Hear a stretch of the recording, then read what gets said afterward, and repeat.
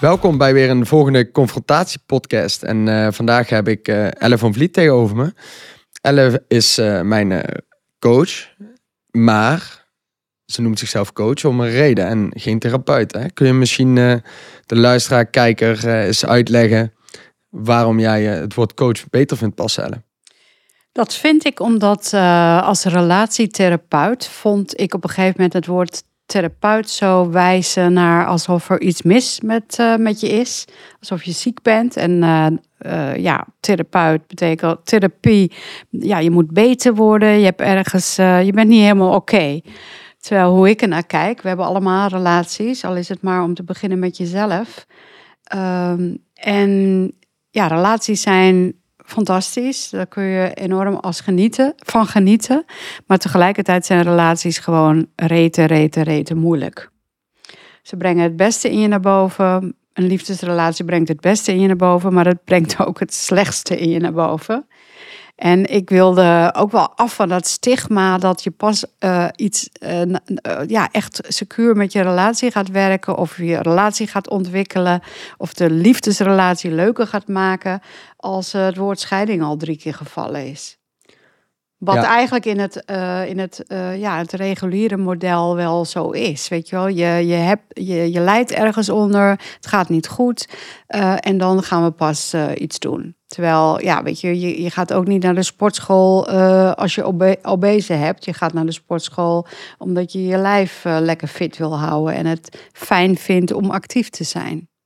Dus ik wil dat taboe er eigenlijk ook afhalen. En daarom ben ik het, niet coach, maar relatiementor voor ondernemers is mijn naam. Ondernemers is mijn doelgroep, omdat ik dat rete interessant vind. Mooi. Nou, dat komt ook wel overeen met de luisteraar. Die zal voornamelijk zich ook wel herkennen als ondernemer. Dat is namelijk ook mijn doelgroep. Dus daar komen we heel erg overeen. En wat ik ook mooi vind aan jouw verhaal is dat je ook zegt, er zou iets mis moeten zijn om met iemand te gaan praten. Of met een coach, of nou psycholoog is, psychotherapeut of überhaupt therapeuten.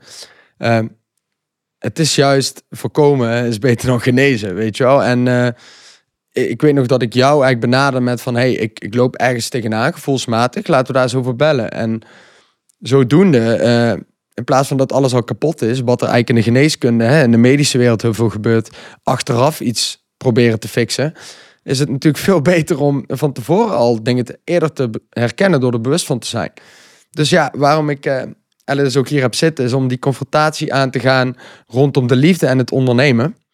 En ik ben heel erg benieuwd, Ellen, waarom zou de ondernemer hier vandaag naar jou moeten luisteren? Of in ieder geval de luisteraar, je hoeft niet per se ondernemer te zijn, maar... Nou, ik vind dat, toch wil ik het even over de ondernemer hebben. De ondernemer die heeft... een bevlogen ondernemer stopt zoveel tijd, ambitie en geld in zijn onderneming, dat gewoon, laten we eerlijk zijn, ook ten koste kan gaan van de relatie. Dus die kans is gewoon bij de ondernemer wel wat groter aanwezig. Om een bedrijf groot te maken, rendabel te maken, winstgevend te maken, moet je er gewoon echt heel veel tijd in stoppen, heel veel energie, heel veel geld. En dat gaat gewoon ten koste van iets anders. Namelijk van de tijd die je door kan brengen met je partner, met je gezin, met je vrienden. En dat zijn keuzes. Maar dat kan ook op den duur je duur komen te staan. Ja, ik herken wat je zegt. Ik noemde het in mijn coaching met de klanten ook vaak een soort elastiek. Ja. Jij bent dan het middelpunt. En aan de andere punten heb je bijvoorbeeld relatie, gezondheid, maar ook werk, business. En als je heel veel in die business gaat steken, dan rek je die elastiek eigenlijk de ene kant op, waardoor de anderen ook mee rekken. Maar dat krijgt minder energie, krijgt minder aandacht. Waardoor je dus uiteindelijk het ene moet opofferen om het andere te groeien. Ja, en wat heel mooi, dat opofferen. Want ik zie bijvoorbeeld heel vaak dat een ondernemer een prachtig doel heeft. Over zoveel jaar financieel vrij zijn. Misschien in het buitenland wonen, enzovoort. Maar dat doel komt al dichterbij.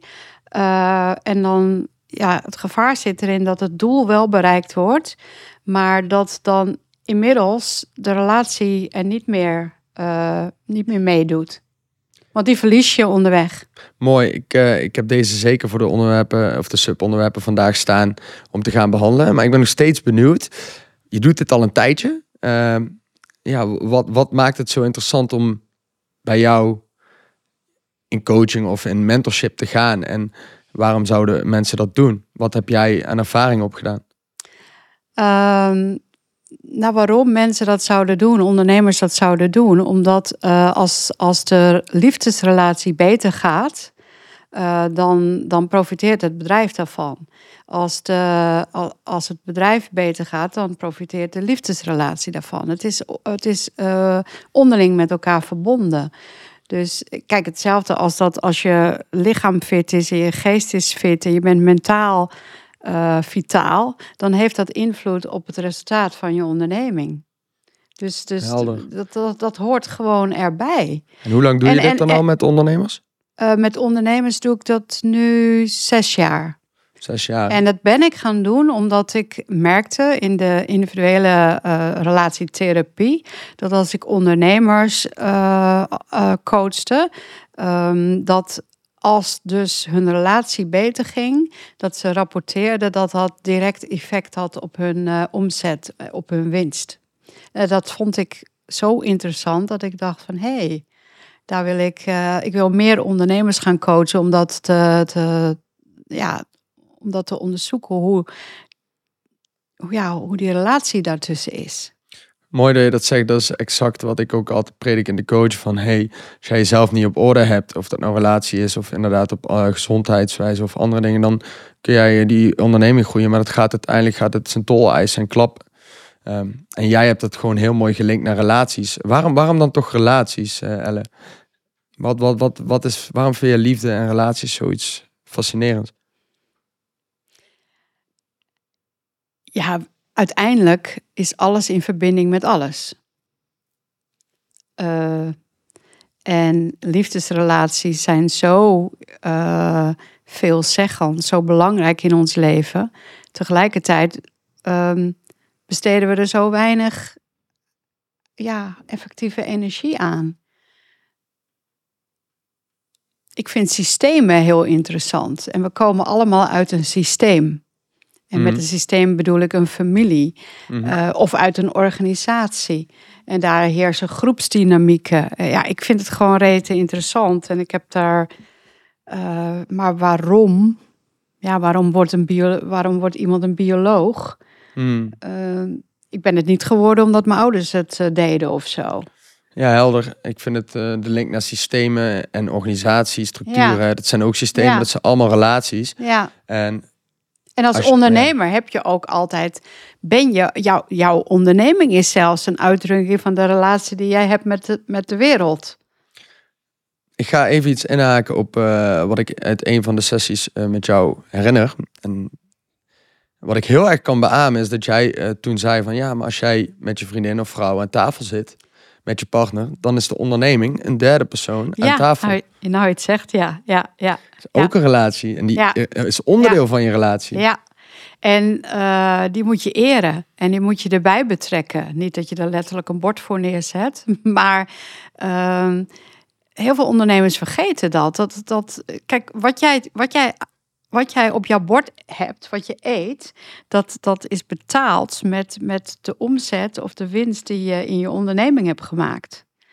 En de gesprekken die je aan tafel hebt, als het in je onderneming niet goed gaat, dan zijn die gesprekken heel anders dan dat het heel erg goed gaat in je onderneming. Precies. En het grappige is dat het een ook niet los van het ander gezien kan worden. Hè? Nee. Work-life balance.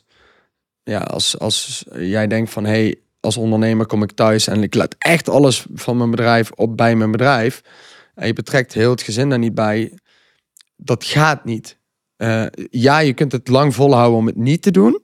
Maar op een gegeven moment ben je dan dingen aan het onderdrukken en emoties en gevoelens die je het liefst waarschijnlijk wel met je partner zou willen kunnen delen. ik denk dat jij daar wel heel erg kan herkennen in de sessies. Als je dat niet doet, kan het zelfs schadelijk zijn. In die zin van... Vertel, ja. Nou, even een klassiek voorbeeld. Man-vrouw. Man is topondernemer. Werkt 60 tot 80 uur in de week. Ook in de weekenden. Vrouw... ze hebben relaties, ze hebben kinderen. Vrouw heeft een deeltijdbaan of wat dan ook. Zij gaat op een gegeven moment zich irriteren aan zijn bedrijf. Dat bedrijf is gewoon iedere keer de stoorzender in de tijd die zij als gezin met elkaar kunnen doorbrengen. De tijd dat hij er voor haar is. Letterlijk en figuurlijk. De tijd die hij in bed doorbrengt, dat hij achter zijn telefoon nog met zijn zaken bezig is. Dus dat bedrijf wordt een rivale. Net zoals een andere vrouw dat ook zou kunnen zijn voor een, begrijp je? Als er een minnares is of zo.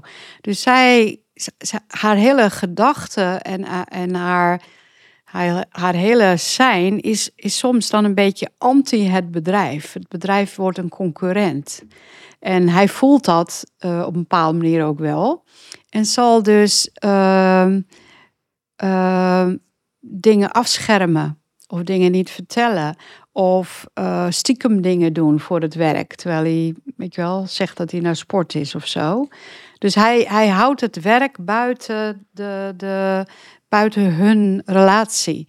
Ja, en dan heb je dus eigenlijk hetzelfde als die energie weer. Waar we het vaak over hebben. Die je niet toelaat. Maar die wel zijn aandacht nodig heeft. Binnen jullie relatie. En dan heb je, het voelt bijna als een beetje vreemdgaan of zo. Ja, want ja. ik kan me herinneren in de vorige relatie van mij dat ik op het toilet ging werken. Omdat ik daar rust voelde. Ja, nou dat is een heel goed voorbeeld. Ja, omdat dit er niet werd geaccepteerd. Daar werd wel geaccepteerd, maar de mate waarin het is natuurlijk altijd een balans. Hè? Maar de mate waarin ik dat wilde doen. Ja, want dan ben jij zo bevlogen. Dan wil je eigenlijk 1000% geven aan dat bedrijf. Mm-hmm. En je partner, die logisch, die tolereert dat niet. Nee. Ook wel logisch. En daar help ik ondernemers bij om secuur te kijken, wat is dat? Want waar komt nou die gedrevenheid vandaan? Ja. Dat is een hele interessante vraag. Zeker. En wat vind jij dan van het gedeelte missie op 1, vrouw op 2? Dat is iets wat we binnen de mannenwereld heel vaak zeggen. Ja, je hebt je missie op 1 en je vrouw op 2. Nou, het doet me een beetje denken van het hele verhaal binnen de spirituele wereld tussen ego en persoonlijkheid. Ik denk niet, hoe ik er naar kijk, die twee fenomenen moeten een goede samenwerking met elkaar gaan vinden. Ego en persoonlijkheid. Maar missie en wat missie op 1, vrouw op 2, wordt vaak gezegd. En, die zouden dat kan een prachtig bondgenootschap zijn. En als dat goed zit, dan stroomt zowel de relatie als de missie. Ben ik het mee eens? Maar vaak gaat het daar iets mis. Ja, ben ik het dus mee eens. Want als ik even kan reflecteren op mijn leven. Ik had wel sowieso mijn doelen. Maar toen ik relatie inging, zette ik die vrouw een soort van, op 1. Van, ik moet daar volledig voor gaan, en de rest komt wel. Maar dat voelt die vrouw ook. Van, deze guy, deze jongen of deze man, die geeft niet echt alles voor zijn missie. Die heeft niet echt de doelen die hij nastreeft. In de mate waarin ik dat graag in een ambitieuze man zou zien. Want ambitieusheid is wel iets wat masculien is, wat vrouwen aantrekkelijk vinden. En de andere kant op, dus alleen missie op 1 en vrouw op 2, ja, daar voelt zich ook weer achtergesteld. Dus het is, ben ik met je eens, van ook niet, het ene kan ook gewoon weer niet zonder het andere daar. En er moet een bondgenootschap ontstaan, wat jij zegt. Want als je het ene op 1 gaat zetten, ja, dan voelt het ander zich achtergesteld. En dat kan in principe niet. Juist, mee eens. Mooi. Je benoemde net de gedrevenheid van de ondernemer. En ik denk dan meteen ook weer aan hechtingstijden. Ook in de achtergrond van, je hebt natuurlijk een bepaalde drive. En die komt voort uit een gemis, wellicht. Dat kan. Het kan uit van alles zijn. Het hoeft niet altijd gemis te zijn. Het kan ook een reden zijn, ik wil iemand iets bewijzen, juist. Ook weer vanuit het familiesysteem oogpunt natuurlijk heel interessant. Wat zie jij nou vaak gebeuren rondom die drive? Waar komt die vandaan? Nou, als ik kijk naar... Er komt acuut een voorbeeld naar voren van een...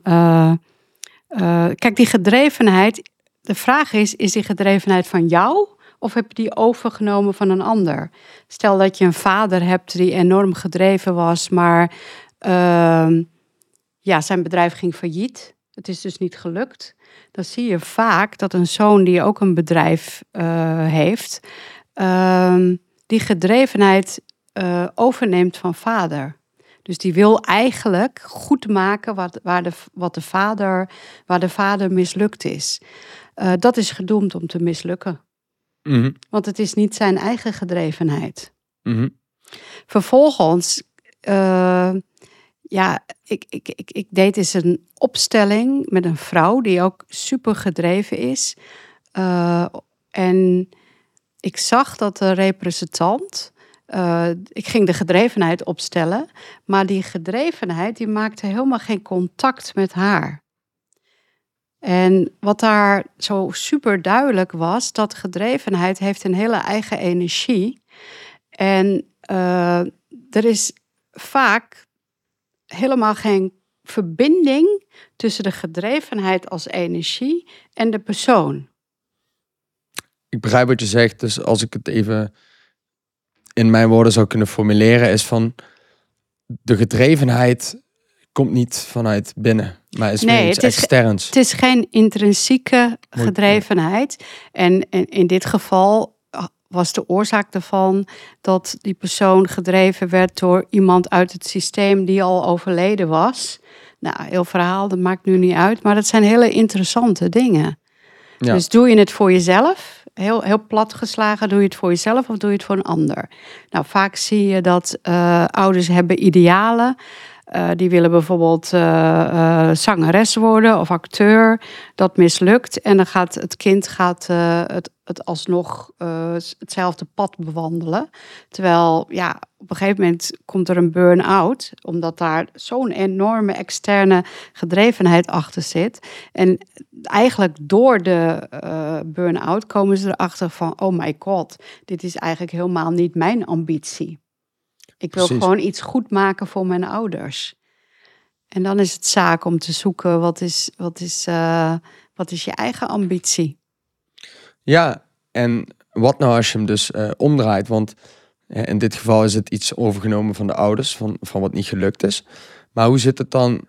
Want zoals ik het ook heb begrepen en vanuit de psychologische theorie, kan het ook gewoon zijn van, in de opvoeding van 0 tot 7 jaar...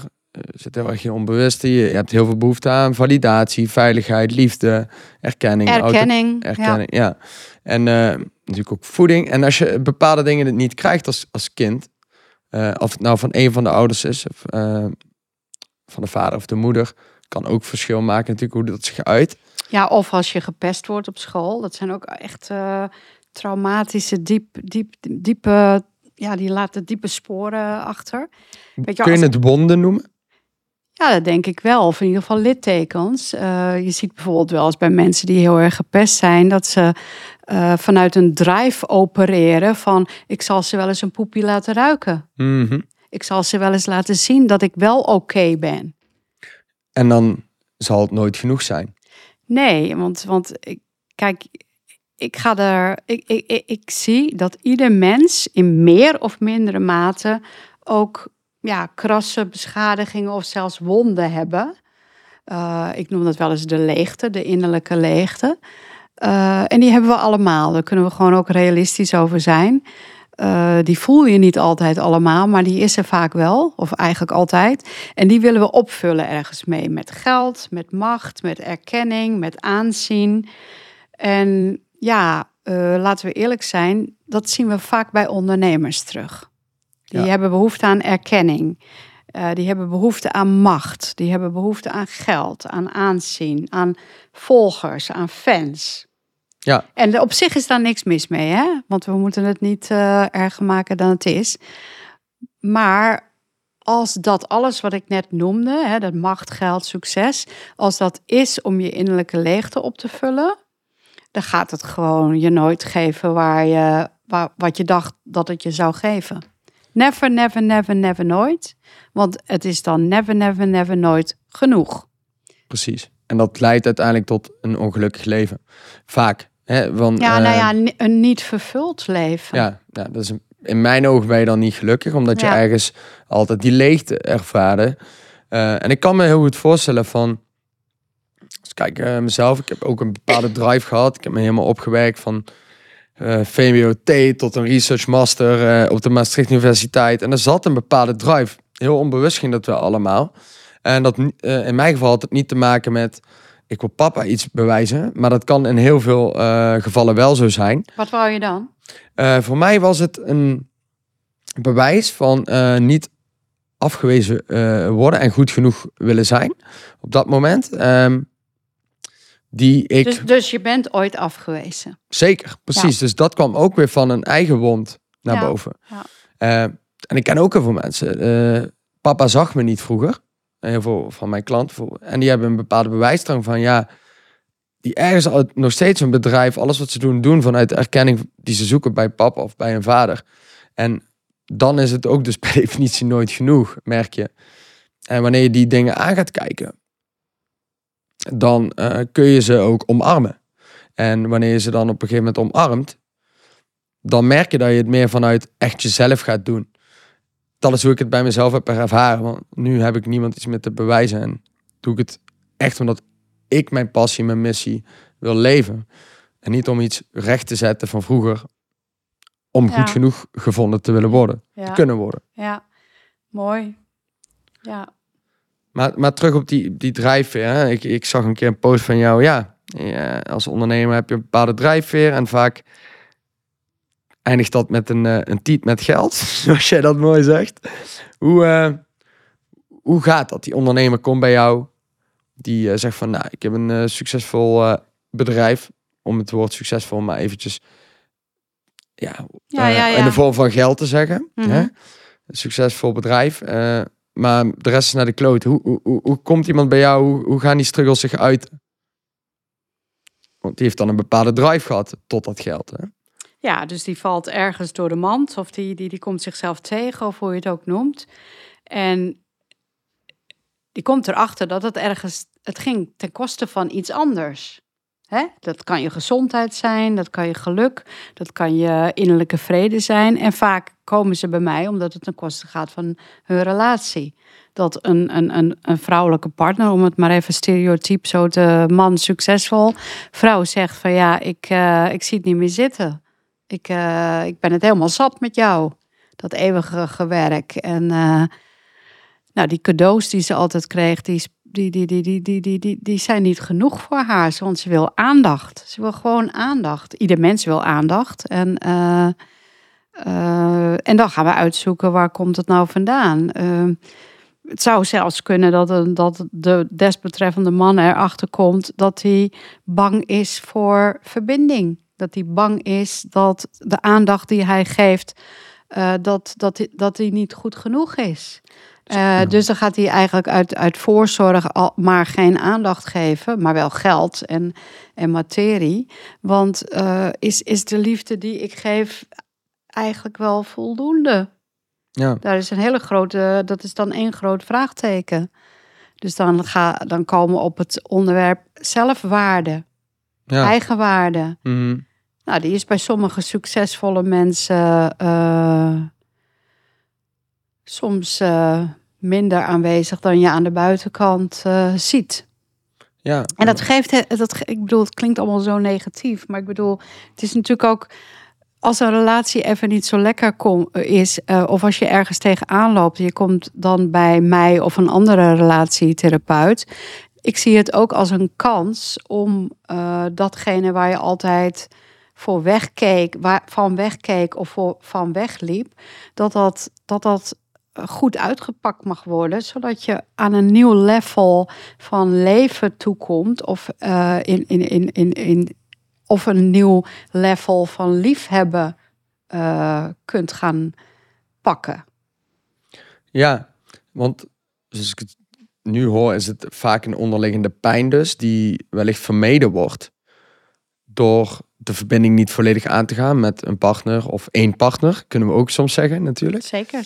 Dat je dus eigenlijk de pijn van eventueel zelfs later verlaten te worden, omdat als je 100% geeft, ben je kwetsbaar. En dan kun je pijn gedaan worden om die te vermijden.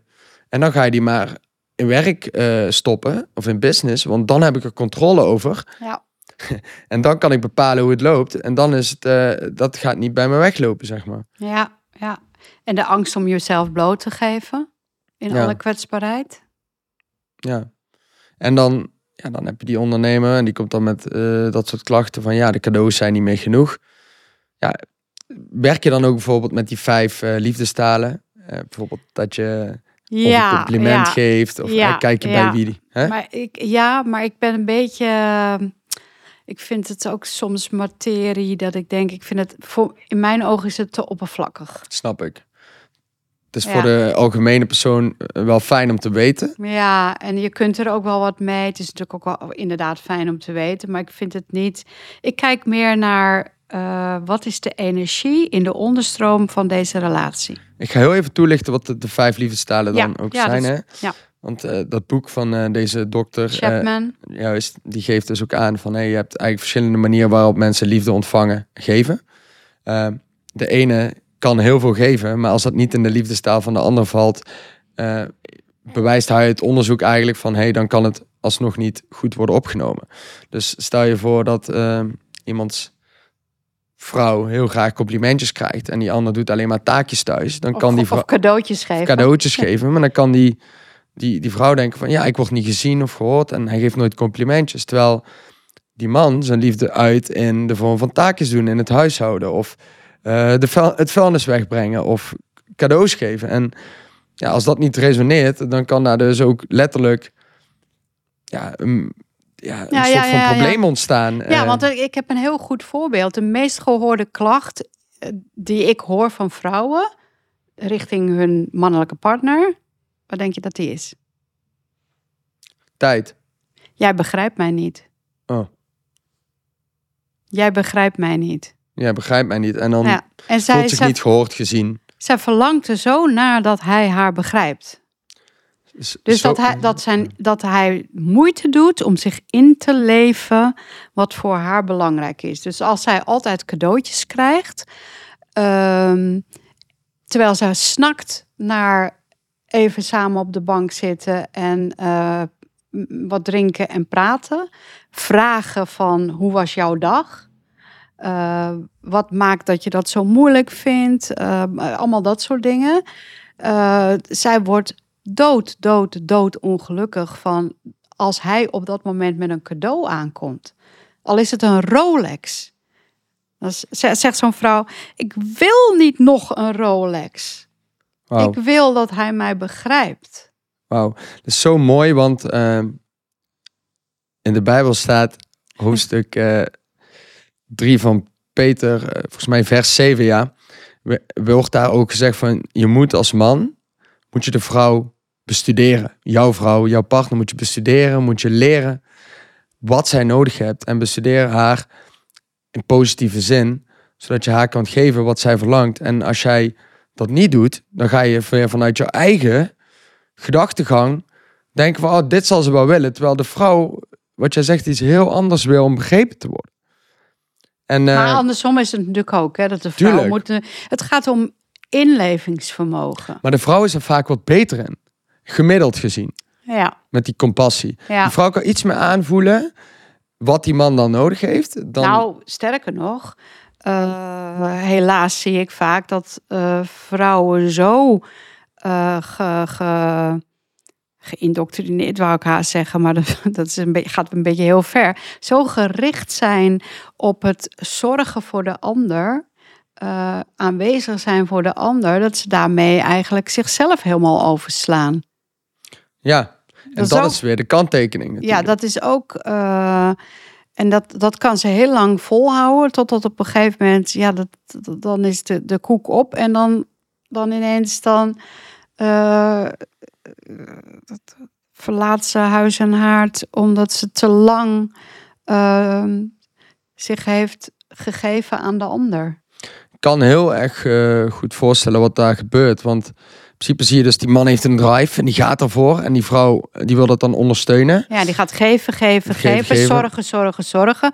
Maar ze zorgt niet alleen voor die man. Ze zorgt ook voor de kinderen. Ze zorgt ook dat haar moeder gelukkig is. Ze zorgt dat de buren, blablabla. Het is een en al zorgen. Alleen bezig zijn met de ander. Ja, en ze zorgt eigenlijk voor iedereen behalve haarzelf. Ja. En dat is het gevaar natuurlijk, dat die vrouw ook niet meer gezien en gehoord wordt. En letterlijk op een bepaalde plek in een relatie komt waar ze alleen maar dienend is. En dat is natuurlijk ook niet gezond, want juist... Ja, en dan vraag ik wel eens, wie is er eigenlijk voor jou? Ja. Nou, dan komen de tranen, hè? Ja. De zakdoeken. Want dat is best wel... Ja, in het zorgen voor de ander, wat heel veel vrouwen zo obsessief haast doen... vergeten ze zichzelf. Maar ze zoeken daar ergens ook een soort veiligheid in. Dat is hun drive, hun bevestiging. Van kijk eens hoe goed ik ben. Ja, en wat dacht je van... dat ze dan op een gegeven moment vaak zo'n gedreven man hebben... die vaak zie je toch wel in de echt succesvolle bedrijven... de mannen aan de top zijn ergens zo zelf ingetogen... ja, bijna narcistische trekjes kun je het zelfs noemen... dat ze zo erg bezig zijn met hun eigen ding... en alles en iedereen, de vrouw, wat dan ook, moet maar bijdragen daaraan... waardoor zij zich dan letterlijk niet gezien en gehoord mee kunnen voelen... maar het niet eens meer doorhebben. Ja, alles draait om hem. Ja, en dat wordt dan een soort van verdoofd... door maar te zorgen en te werken voor die persoon. En dat zie je ook heel vaak gebeuren. En wat doe jij dan? Je stelt de juiste vragen of doet die koppels confronteren met het feit dat het zo is? Of nou, wat gebeurt er dan? Ik laat ze zien op allerlei mogelijke manieren wat er in de onderstroom, ik laat ze zichtbaar ervaren wat onzichtbaar blijft. En dat doe ik door liefdesopstellingen, door allerlei methodieken die ik in huis heb. Maar ik lees eigenlijk de energie in de relatie. Mm. En die confronteer je? Ja, die confronteer ik. Op een liefdevolle, respectvolle, maar ook toch wel scherpe wijze. En dat waarderen mensen. Want die zeggen, ja, dit is wat ik altijd heb geweten, maar niet wilde weten. Mm. En dan help ik ze om daar... gedragsverandering, relatieverandering te implementeren. Want je kan er wel allemaal bewust van worden, maar je moet ook stappen zetten om daar veranderingen. Ja. Het moet geïntegreerd worden. En daar laten vaak therapeuten het achterwege. En komt de coaching natuurlijk, wat jij ook zegt, heel mooi om de hoek kijken van we zien het nu. Jullie zijn elkaars spirituele spiegel. Dit komt nu heel mooi naar boven. En nu? Nu moet je er ook echt iets mee gaan doen. Ja. En dat is wat jij dan ook meegeeft. Nou, het doet me denken dat ik had laatst zo'n liefdesopstellingendag. En er was er een stel, die komen bij mij. En die brachten zelf in. En dat vond ik ook heel dapper van ze. Van ja, wij lopen bij jou en we krijgen allerlei tools. Maar we doen er niets mee. En dat had ik natuurlijk ook opgemerkt en daar hadden we alles over gehad. En dat gingen we opstellen en daar kwam iets heel moois uit. Dat ga ik nu natuurlijk niet delen. Maar ik hamerde heel erg op van doe er iets mee. Want als je er niet iets mee doet, ja, daarom lezen mensen denk ik zo ontzettend graag een zelfhulpboek. Dat is ergens veilig. Weet je, je leest het en je kan het boek weer wegleggen. En ja, iets in jouw psyche zegt van nou, nu weet ik het en maar pas het toe. En dat is weer die afleiding eigenlijk van waar het echt om draait. En toepassen is het moeilijkste wat er is. Dat is met alles. Dat is met eten, met sporten, weet je wel. Je weet wel dat je moet bewegen, maar het doen is 2. Ja, en dat vond ik mooi aan een opstelling die wij in mijn sessie deden bij jou. Dat Kirsten, mijn vriendin, dan als het ware in mijn plek moest staan, moest voelen hoe ik me daar voelde. In mijn harde werk en gedrevenheid. En aan de andere kant kon ik in haar plek staan, hoe zij zich voelde.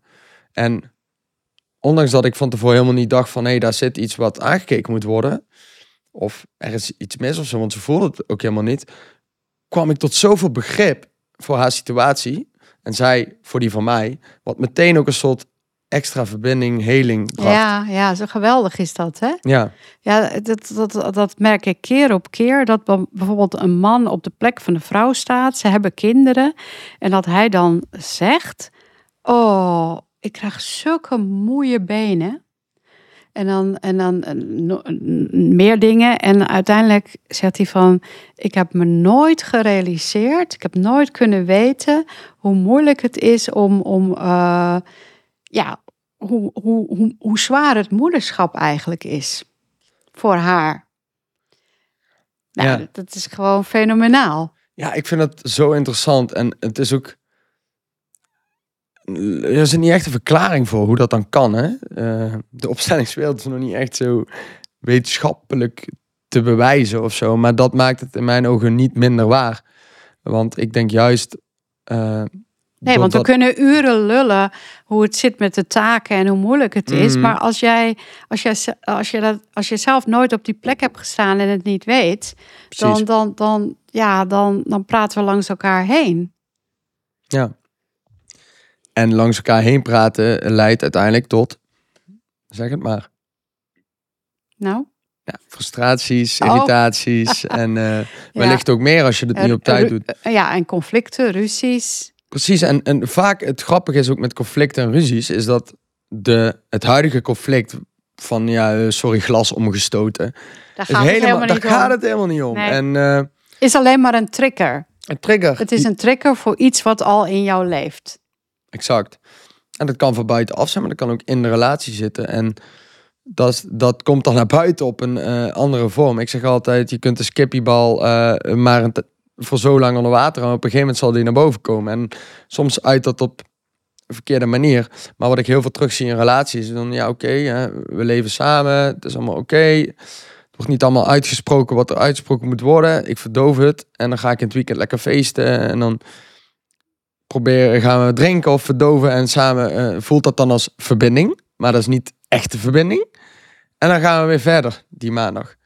En dan ontstaan er ongelukkige relaties. Dus wat zie jij daarin bij ondernemers vaak terugkomen? Voordat ze bij jou zijn. Kijk, het is natuurlijk ook leeftijdsafhankelijk. Hè? Want wat jij nu noemt, daar hoor ik de jonge mens. Ja. En misschien is het ook wel passend bij die leeftijd dat jonge mensen gewoon feesten en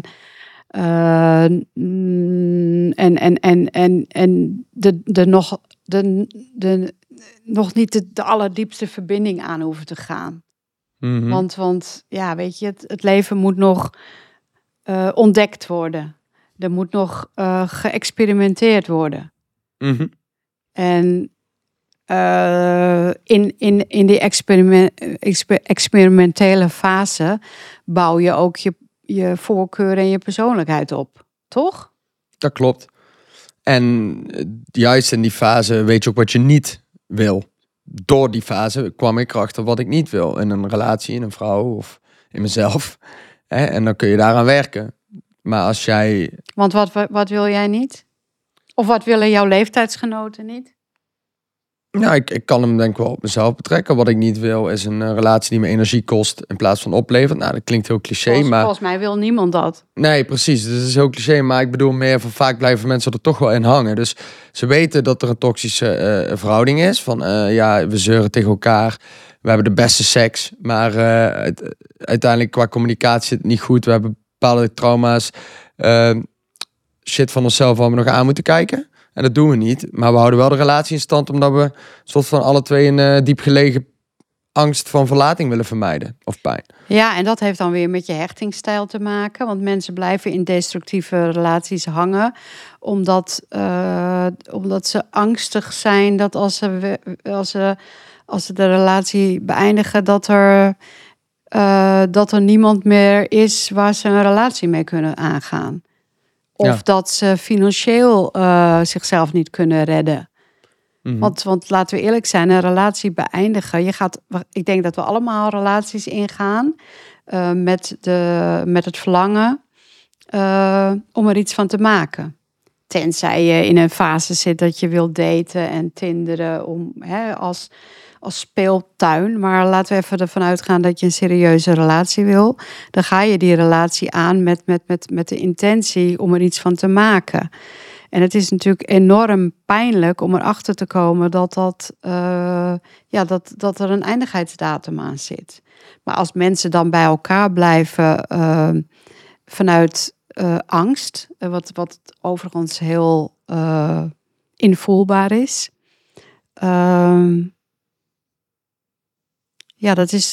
Dat is geen goede reden om bij elkaar te blijven. Aan de andere kant, een ander aspect daarin is dat, stel dat een van beiden echt ervaart van deze relatie heeft geen toekomstkans. En de ander kijkt daar anders naar. Die wil gewoon nog niet, die wil die relatie blijven behouden. Dan betekent dat die ander ook echt de schuld op zich moet nemen of zich schuldig moet gaan voelen van dat hij de relatie beëindigt. En dat is voor heel veel mensen een te zware prijs. Want dan ben jij degene die de schuldige is van het ongeluk van de ander. En dat vinden heel veel mensen heel moeilijk. Ja, want je kiest ook voor de pijn van een ander op dat moment. Ja, en dat kunnen ze zichzelf niet toestaan. Mm-hmm. En ik zeg altijd, zonder schuld geen groei. Dus dan komt het erop aan dat je die schuld moet omarmen, moet nemen.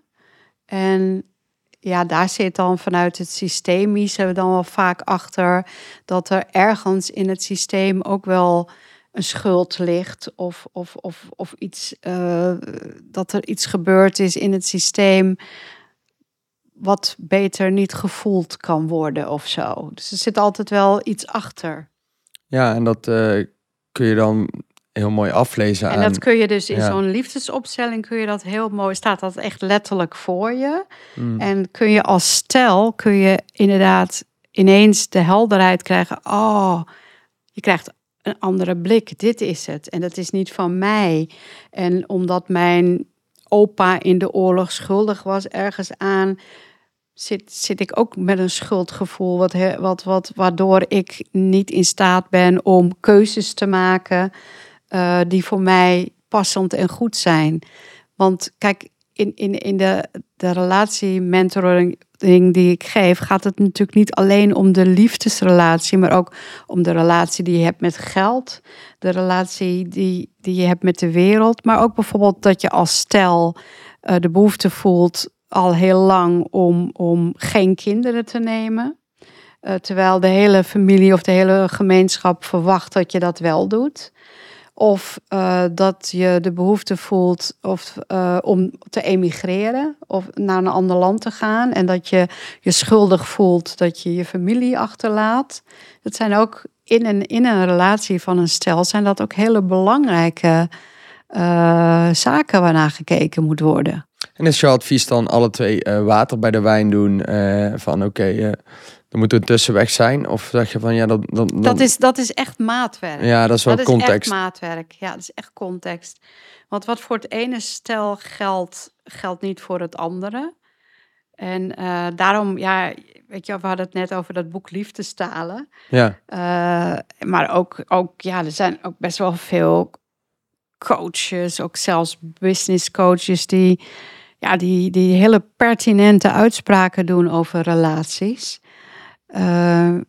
Waarvan ik wel een kanttekening plaats van dat is zo contextafhankelijk en het is zo net zoals er geen één mens heeft die hetzelfde lichaam heeft als een ander, heeft geen één stel hetzelfde. Het is heel verleidelijk om modellen los te laten op relaties. Mm. Maar dat is niet behulpzaam. Je moet echt gaan kijken wat speelt hier in de onderstroom, in het krachtenveld tussen deze mensen. Wat ze bij elkaar oproepen, wat ze bij elkaar triggeren, wat zo stelspecifiek is. Daar ligt de opening, daar ligt de oplossing. Ja, waarom ik dit zo mooi vind, is dat misschien een gemiddelde coach of wat dan ook zou gewoon adviseren. Als het elkaar niet meer overeenkomt, dan ga je toch uit elkaar. Dan ga je Ja, toch of je moet water bij de wijn doen. Ja, precies. Ja. En het punt is een beetje van, als je echt gaat kijken wat daaronder ligt. Oké, die ene wil emigreren naar Spanje, de ander wil in Nederland wonen. Wat zit daaronder? Waarom wil diegene naar Spanje? En wil die daar... Waarom wil iemand iets niet of wel? Kijk, als één partner voet bij stuk houdt van dit wil ik niet of ik wil niet dat jij, dan kan dat... dan is dat vaak een vorm van manipuleren. Juist. En dan heb je dus iemand die manipuleert en je hebt iemand die gemanipuleerd wordt. Ja. Dus je krijgt eigenlijk een dader- en slachtofferbeeld. En die dynamiek kan ook steeds verwisselen. Ja, maar laten we even ervan uitgaan dat zij manipuleert en hij is daar slachtoffer van. En dat kan even goed andersom. Heeft niks met gender te maken uiteraard. Maar dan zeg ik wel eens van, ja, zij is de dader en jij bent de slachtoffer. Maar doordat jij jezelf slachtoffer maakt van haar manipulatiedrang, word jij ook een dader. Want je staat er toe. Ja. En dan moet ik gaan kijken van wat voor energie is dit? En misschien moet hij wel op gaan staan en zeggen, ja, ik pik dit niet meer. Mm-hmm. Of moet zij... En dat is zo'n subtiel iets, maar daardoor ook zo interessant voor beide partners. Want ik kijk voorbij...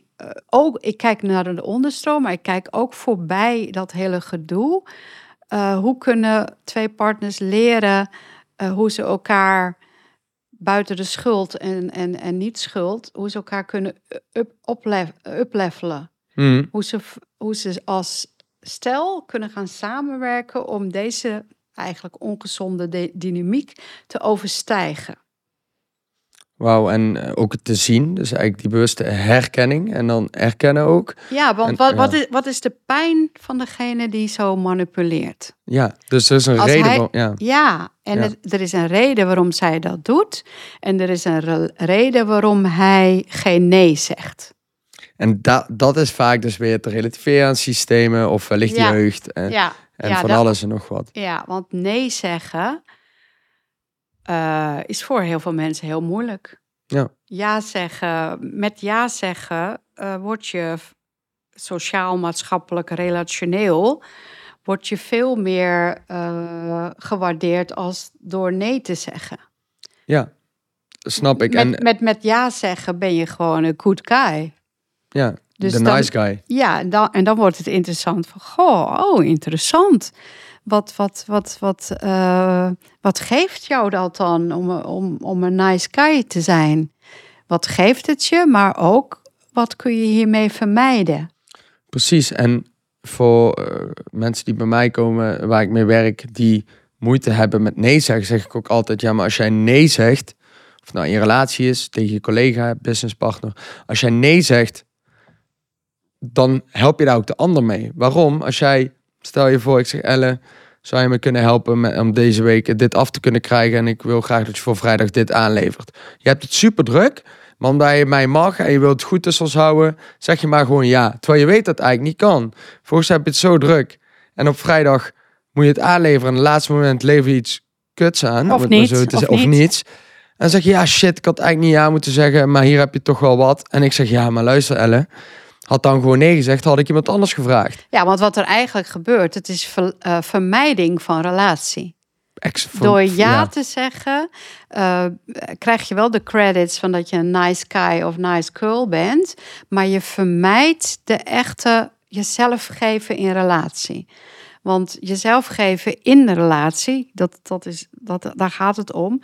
Daarin laat je ook zien van nou, ik wil het niet of ik kan het niet of ik heb er geen zin in. Dat is echt. Dan laat je jezelf echt zien. Mooi.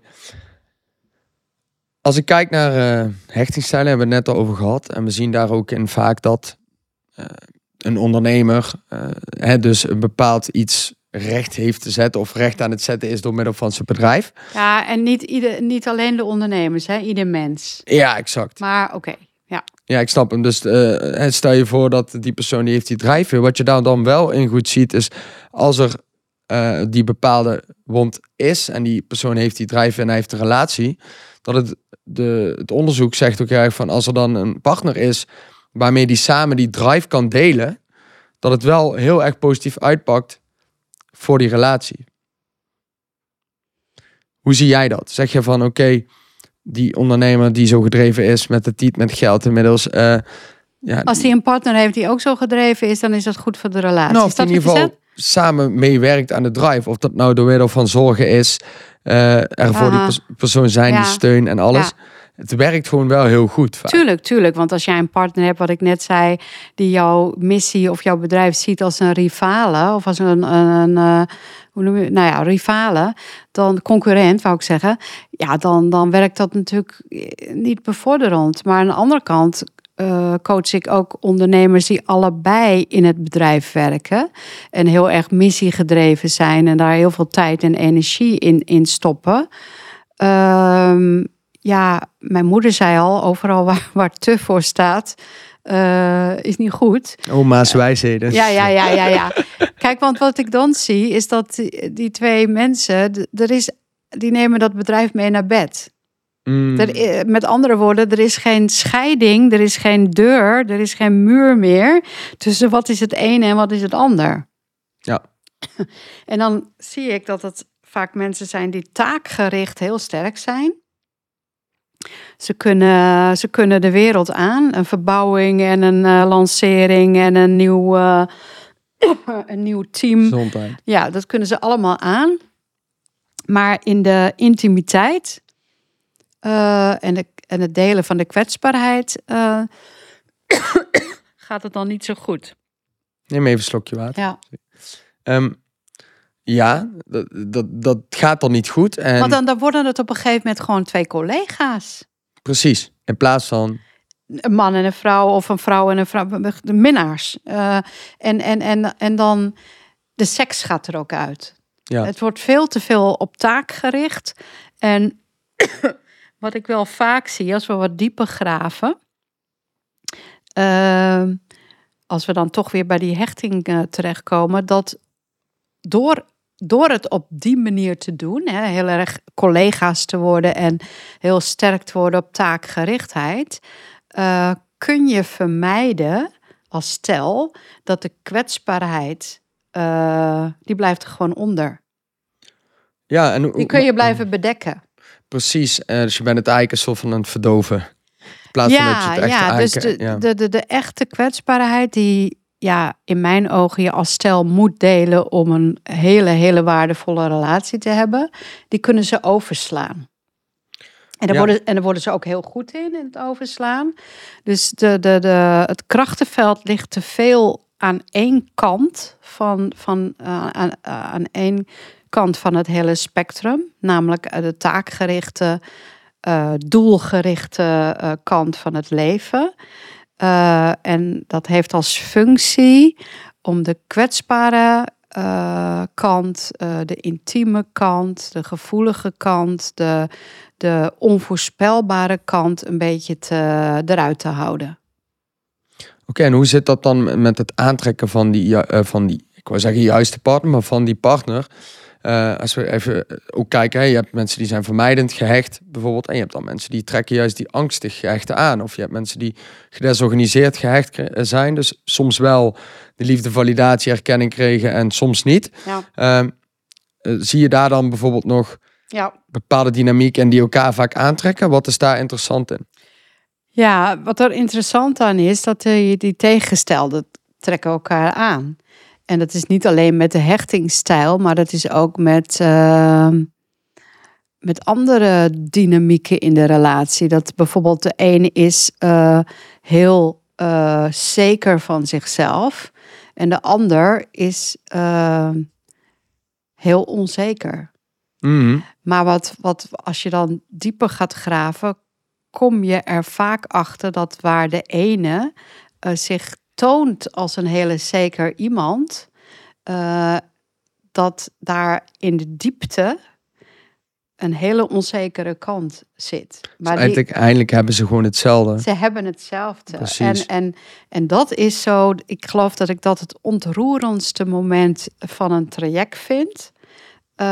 Dat ze op een gegeven moment achterkomen, we hebben hetzelfde. We delen dezelfde pijn. We delen dezelfde pijn. En dan krijgen ze een bondgenootschap. Heling. En dan hoeven ze niet meer te zeuren, te zeiken en te kibbelen over... ja, jij bent altijd zo onzeker.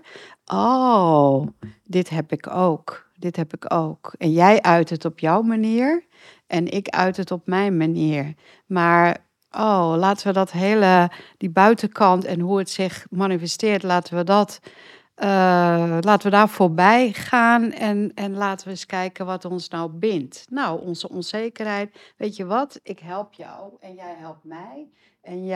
En we kunnen elkaar daarin spiegelen. We kunnen elkaar daarin uplevelen. En dan wordt die relatie ineens leuker, rijker, boeiender, interessanter.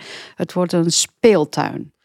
Ja, en waarom ik dit zo mooi vind, is omdat ik meteen het bruggetje leg naar wat we eerder benoemd hebben.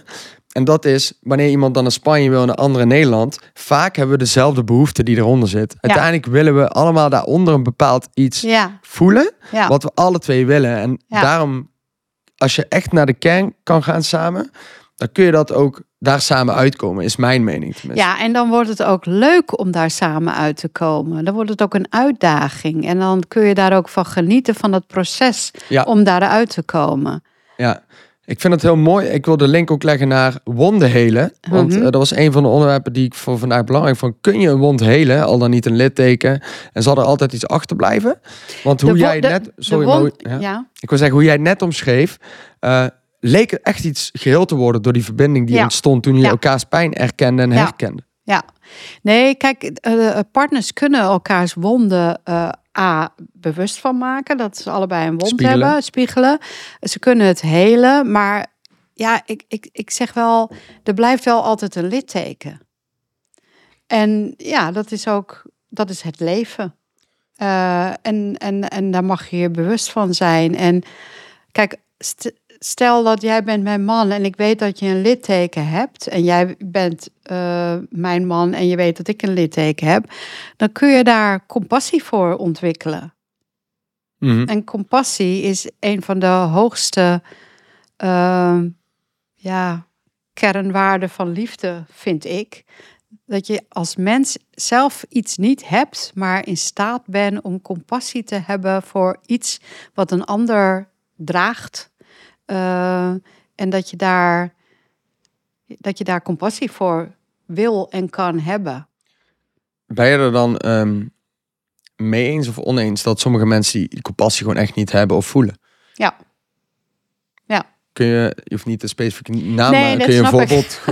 Maar als iemand bijvoorbeeld een narcistische persoonlijkheidsstoornis heeft, dan is hij niet in staat om zich in te leven in een ander. Ja. En het woord narcisme wordt veel te snel gebezigd. Dat is een hoofdstuk apart. Maar er zijn mensen die hebben een narcistische persoonlijkheidsstoornis. En dat brengt met zich mee dat ze niet in staat zijn. Er is geen geweten. Ze zijn niet in staat om zich in te leven in een ander. Ja, om nou nog even terug te komen van aantrekking tussen mensen. Vaak trekken die mensen iemand aan die heel erg erin gelooft van, jij hebt dat en dat is heel zielig, maar ik ga jou helpen om... ik ben de redder. Ja, ik ben de renner. Die gaat jarenlang, soms een leven lang... Stijgt die op. Ja, stijgt hij op en probeert hij dat. Maar dat is een onbegonnen zaak. Sommige dingen kun je gewoon niet. Ja, net als dat als je geen kinderen kunt krijgen en je probeert alles... Soms moet je in het leven de conclusie trekken van... dit is mijn lot en ik moet mijn verlies nemen. En dat wat ik het allerliefst in het leven wil, daar moet ik ja tegen zeggen. Ja, het lot accepteren. En je kunt een ander niet redden. Nee, maar ook het lot dragen, zoals je heel mooi zegt. En dat je bij bijvoorbeeld, als je kijkt naar zo'n stoornis, of nou, je kunt een diagnose bestellen, psychopathie, narcisme, je hebt van alles. Je kunt wel cognitief overkomen wat je biologisch niet is gegeven. Of in ieder geval in je jeugdmachine niet is gegeven. Dus je kunt wel zien van oké, ik heb misschien moeite met mijn inleven, compassie. Maar wanneer iemand zich dan uit en die heeft een bepaalde wond, ga ik daar niet in zitten roeren. Wat die mensen vaak kunnen doen die onbewust daarmee bezig zijn of die stoornis hebben. Maar die dan wel denken, oké, ik weet het van mezelf. En daarom is die herkenning ook zo belangrijk. En ik kan me nu wel proberen in te leven of in ieder geval de aandacht eraan schenken die persoon nodig heeft, zodat je het ook leefbaar kan maken. Zeker, zeker. En degene die wil redden, die moet het zelfonderzoek gaan doen. Wat is nou de dieper liggende motivatie of drijfveer dat ik hem of haar wil redden? Ja. Heel interessant natuurlijk. Ja, dat zal ook weer zijn reden zijn. Absoluut, absoluut. Dat zijn vaak mensen die als kind geparentificeerd waren. Ken je het woord? Zeker. Voor de luisteraars even, een geparentificeerd kind is een kind wat voor de ouder is gaan zorgen. Ja. In plaats van omdat de ouder door ziekte of door omstandigheden of een bepaalde persoonlijkheidsstoornis niet voldoende aanwezig kon zijn en voldoende kon zorgen voor het kind, is het kind om zichzelf te redden eigenlijk voor de ouder gaan zorgen. En dat is een patroon wat die persoon, zo'n persoon, heel lang in het leven blijft volgen. En zo iemand zal dan ook een partner opzoeken die dat oproept, die gered moet worden. En de bevrijding vindt pas plaats als die persoon erachter komt van hey, dat is niet aan mij om die persoon te redden. Ja, en vind ik heel mooi dat je zegt die persoon redden, maar vaak zie je ook dat parentificeren kan zelfs plaatsvinden in jezelf. Absoluut. Dus dat jij als kind een bepaald gevoel ervaart met pijn, omdat er iets plaatsvindt, misschien je ouders hebben ruzie. En op dat moment is het gevoel zo heftig dat je letterlijk in je hoofd schiet om het maar niet te hoeven voelen en je parentificeert tegenover jezelf. Dus je gaat door middel van gedachtes, ga je proberen die pijn letterlijk om te buigen tot iets anders, omdat je dan niet te pijnlijk is om te voelen. Het rationaliseren. Ja, rationaliseren is het woord. Ja, dat zijn allemaal afweermechanismen om niet te hoeven voelen. Net als de dissociatie dat ook. Dat is een hele rits aan afweermechanismen. Om niet te hoeven voelen wat je zou mogen voelen.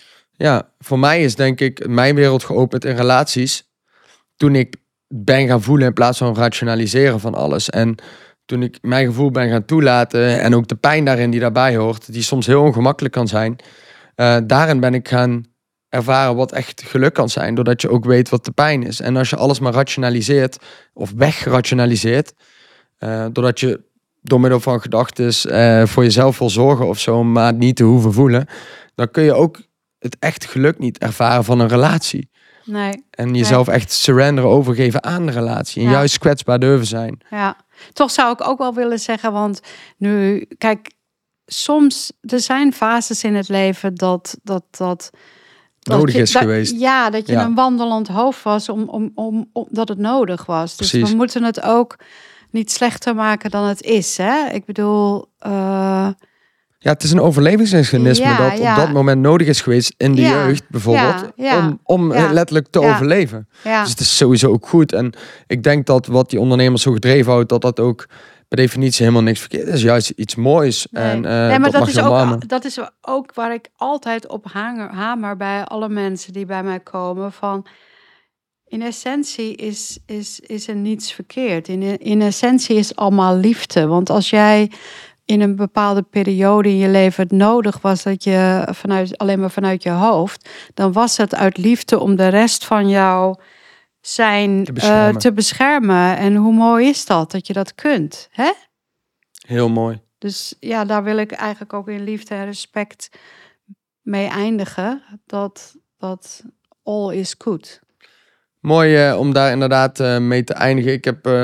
Het was van alles door elkaar, maar ik denk dat we heel veel mooie onderwerpen hebben aangeraakt, waar mensen ook direct wat mee kunnen. Is er iets wat jij nog zou mee willen geven aan de luisteraar of kijker?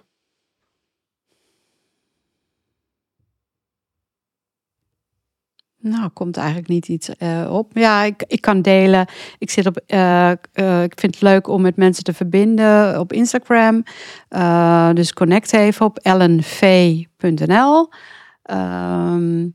Ik geef op regelmatige basis liefdesopstellingen. Dat is een laagdrempelige manier voor ondernemers en mensen om met mij een dag door te brengen om zo'n liefdesopstelling te doen, waarmee je al direct heel veel inzicht krijgt in wat er speelt. Dus, dat. Ja, wat ik vooral heel mooi vind bij jou, is dat je heel goed kan spiegelen, vragen stellen die niet per se zeg maar heel moeilijk zijn, maar het is wel zeg maar het juiste wat er op dat moment gehoord moet worden. En vaak vind ik daarin ook mooi, dus dat je liet bijvoorbeeld ook iets zien van, je zoekt bij een relatie vaak wat je bij, in mijn geval, de ouder van het andere geslacht, de moeder gemist hebt, of juist niet hebt gemist. Dus je wilt herkenning, maar je wilt ook hetgene wat je niet kreeg. En dat zijn dingen die in principe voor mij heel logisch zijn. Alleen als je dat op de specifieke momenten kunt zien en kunt vragen bij mensen, dat is een skill. En dat is iets wat jij heel goed ontwikkeld hebt. Dus dat wil ik je wel meegeven. Ik denk ook dat het misschien hetgene hier, waarom ik de confrontatie ook wil eindigen altijd, is van, ga eens bij jezelf na van waarom ben ik met deze persoon en wat triggert diegene in mij. En als je daar bewust van kan worden, dan weet je dat wanneer je problemen ervaart, deze vaak, al dan niet altijd, wel iets bij jouzelf zijn dat getriggerd wordt. Ja, wat ik vooral, want jij vroeg wat wil je mensen meegeven? Wat ik mensen mee wil geven, dat komt nu bij me op. Wacht niet met lekker bezig zijn met je relatie totdat de problemen zijn. Wacht niet met vragen over seksualiteit of praten over seksualiteit met elkaar totdat het zover is dat haast niet meer plaatsvindt. Ja, je moet het dak repareren als het droog is en niet als het al regent. Wat een mooie, ja. Ik denk dat iets is. En er is zoveel schaamte om dan met een professional te werken. Terwijl, dat zou ik zo graag meer willen geven. Of je nou met mij of met iemand anders, dat maakt mij niet uit. Maar het is juist een daad van kracht als je dat gaat doen. Wat een stigma, hè? Als ik met iemand praat, is er iets mis. Ik vind dat zo'n rare overtuiging. En daar moeten we vanaf. Laten we die bij deze ontmantelen en daarmee afsluiten, krachtig. Als jij bepaald iets wil aankijken, dan is daar niks mis mee. En dan is het alleen maar goed. En er is niks verkeerd om met iemand te praten. Het is alleen maar goed. Dus bedankt weer voor het luisteren, kijken. Het is natuurlijk ook op YouTube te vinden tegenwoordig. Dus dan heb je er ook een beeld bij wie hier zit te praten tegenover elkaar. Ja, ik dank ook Film Lagom weer. Of Lagom Film volgens mij voor deze mooie studio. En tot in de volgende podcast. Dankjewel Elle dat je er was. Dankjewel voor je uitnodiging. Lekker gesprek. Zeker.